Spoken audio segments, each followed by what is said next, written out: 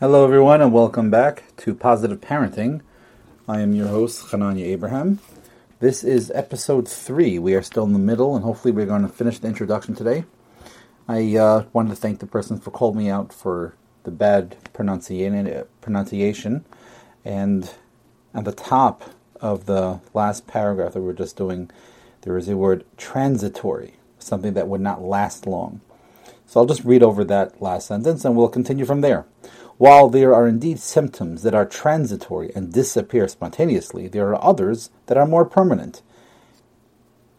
And with someone who has having a consultation with someone who has the expertise to extinguish the two is necessary, or like I said last time, vital, because knowing how to go about certain things sometimes does require speaking to someone that has more expertise. So, continuing right along over here, some parents may consult a psychologist and withhold essential information, which I've seen, unfortunately, too many times, and I could see that being something that is so detrimental to the treatment and a waste of so many people's times and aggravation, and let alone, forget about the money, but there are so many things that come into play of just, leaving things out, which is why I think whether you're a parent, whether you're a child, you're a therapist listening to this, at the end of an intake, to always ask the question of, well, there's more information that you didn't ask about that I think is important for me to tell you. Or if you're a therapist, to say,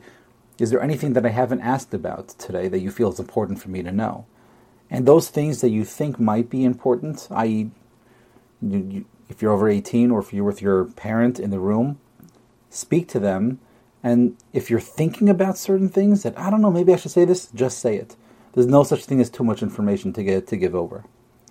So if you hold back information either about the child's behavior, situations in the home, or a family history of emotional problems, this is something that like I said, I see it so often, and I highly, highly recommend to make sure that you never do that. Parents sometimes withhold important information about the child's learning problems or behavior from the school, hoping that these will not surface or will not be detected. The same holds true when parents consult with a rabbi for help and do not volunteer what they consider to be stigmatizing data. Now, I would put that in parentheses, but in the book here they don't. But sometimes they hold back information because it won't look good. The rabbi may proceed on the basis of what he was told, not having been able to elicit important data from reluctant clients.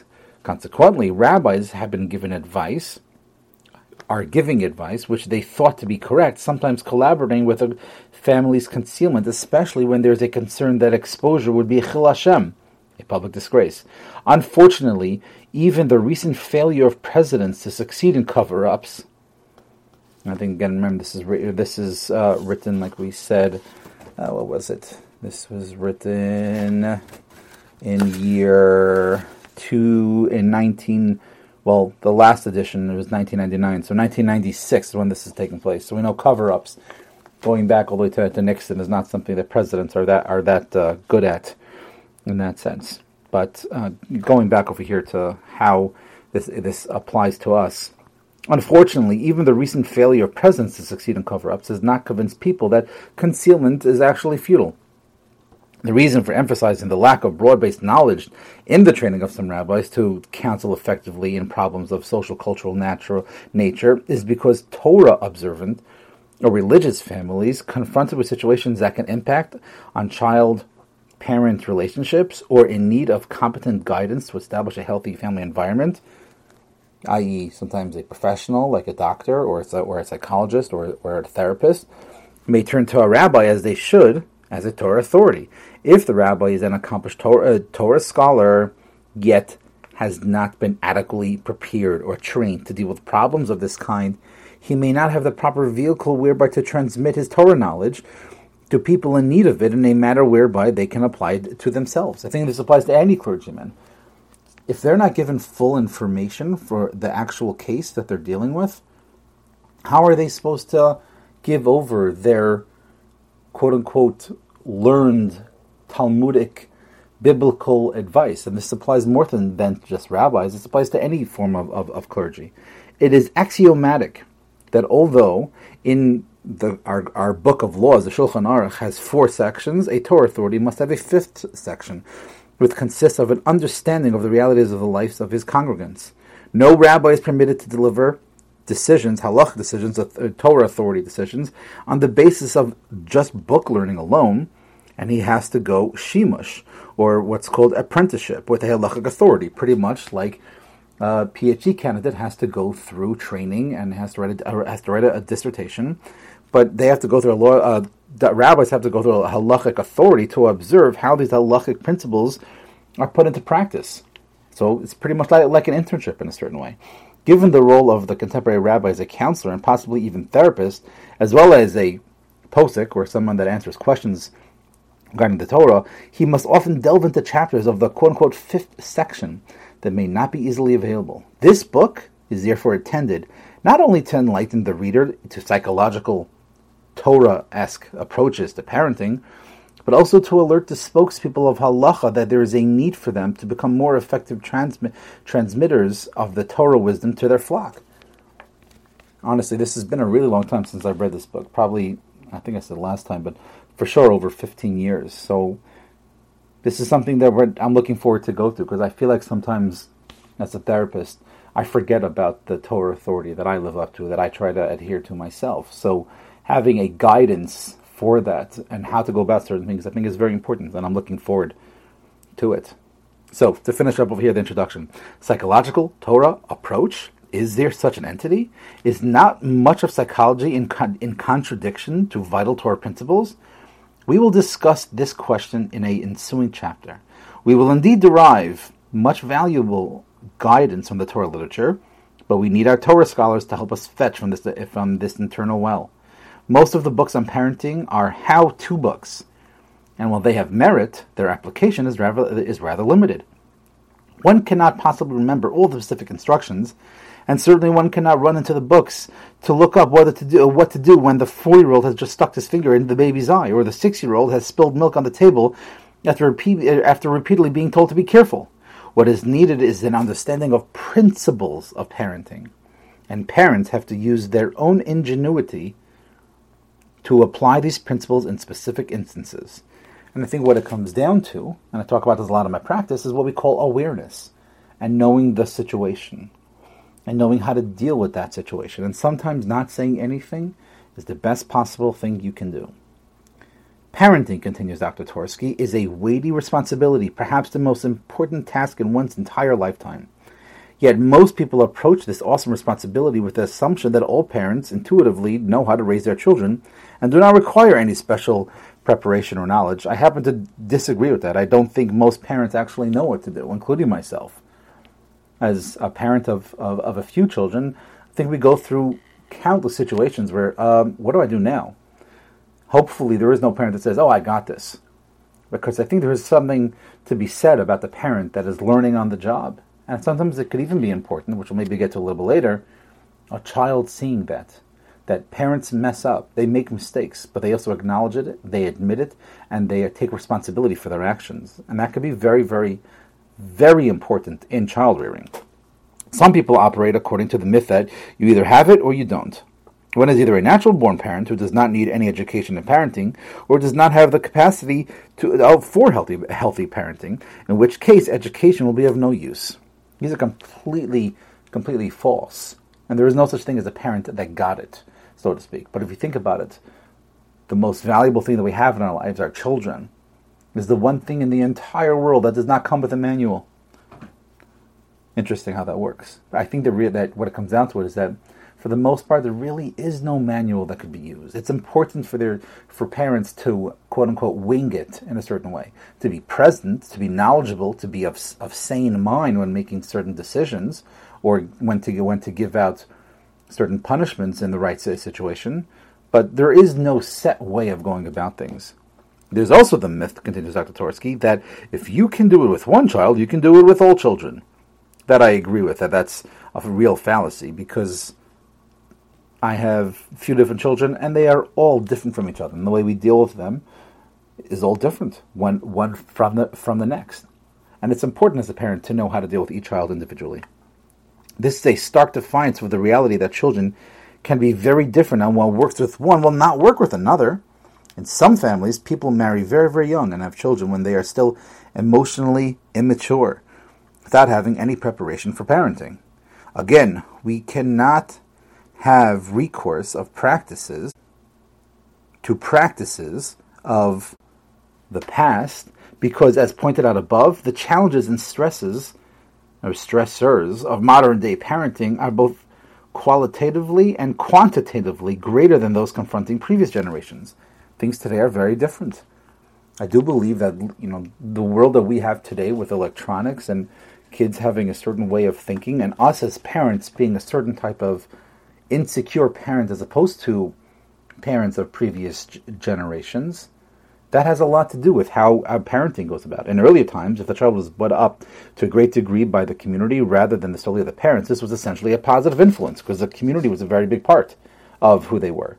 The street may not have been perfect, but a sense of decency and morality generally prevailed. There was a general consensus on values in the community, the neighborhood, the extended family, and the nuclear family, who, if for all intents and purposes, spoke with one voice. The parents' efforts at guidance were reinforced by the environment. I'm lucky where I live that I have that opportunity still, where the people around us have the same point of view and the same way of wanting to bring up kids. And I think it's important to have that because it makes such a big difference in what your kids are going to see and what they would question. Not that questions are a bad thing, but knowing how and when to go about certain things can really help when you have a community, when you live around people that had to view things the same as you. But, says Dr. Torsky, this has all changed radically. The street today is toxic, and parents face the challenge of combating their environmental influences. Parenting, and he says this in italics here, parenting can no longer be viewed as a supplementary task, but is a full-time job, and is a very taxing one at that. In the past, parental tasks could be seen as planting, cultivating, or watering the young shoots, whereas today, parents have a major weeding job, which makes perfect sense. That it's not just about planting, but it's about making sure that the plant is constantly growing. I love his example here. Modern life may have been made easier in the sense of our having many technological conveniences, but our prime responsibility, that of raising children, has been made much, much more difficult. We should be aware that raising a child is work, hard work, creative rather than routine work, requiring considerate thought and deliberation. As parents, we are entrusted with caring for both the physical and emotional development of our children. No parent would take a child in need of health care to someone who has no medical training. Yet few parents realize that they themselves may lack the skills to be optimal parents. While it is true that we often learn by mistakes, it is tragic when these mistakes are wrought in our children because these mistakes are not easily, if at all, undone. And there is a lot of trauma that is dealt with because parents did not know what to do or how to deal with certain things. Now, this is not in contrast to what I was saying before regarding kids knowing and understanding that, hey, my parents made a mistake in something, but overall, the way we go about certain things is it's important to know what to do and how to do it. For example, a distraught mother, says Dr. Torsky, may scream at her children, "I can't take this anymore. If you keep this up, Mom is going to go away and never come back." Some children are insecure and already have a fear of abandonment, and this only serves to reinforce it. Such mistakes are avoidable, and it is the parent's responsibility to prevent as many mistakes as possible. I think taking responsibility for who we are and what our job is very, very important. There is a fascinating phenomenon which is rather difficult to understand, and that is the generational perpetuation of negative behavior. Children who suffered abuse and who harbor bitter resentments about how they have been mistreated would seem to be the last to behave similarly to their children.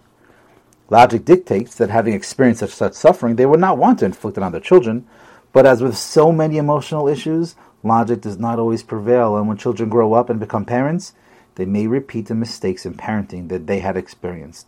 Hence, it is not sufficient for people to recognize that they were victims of inadequate parenting to simply being determined not to repeat the mistakes that were done to them.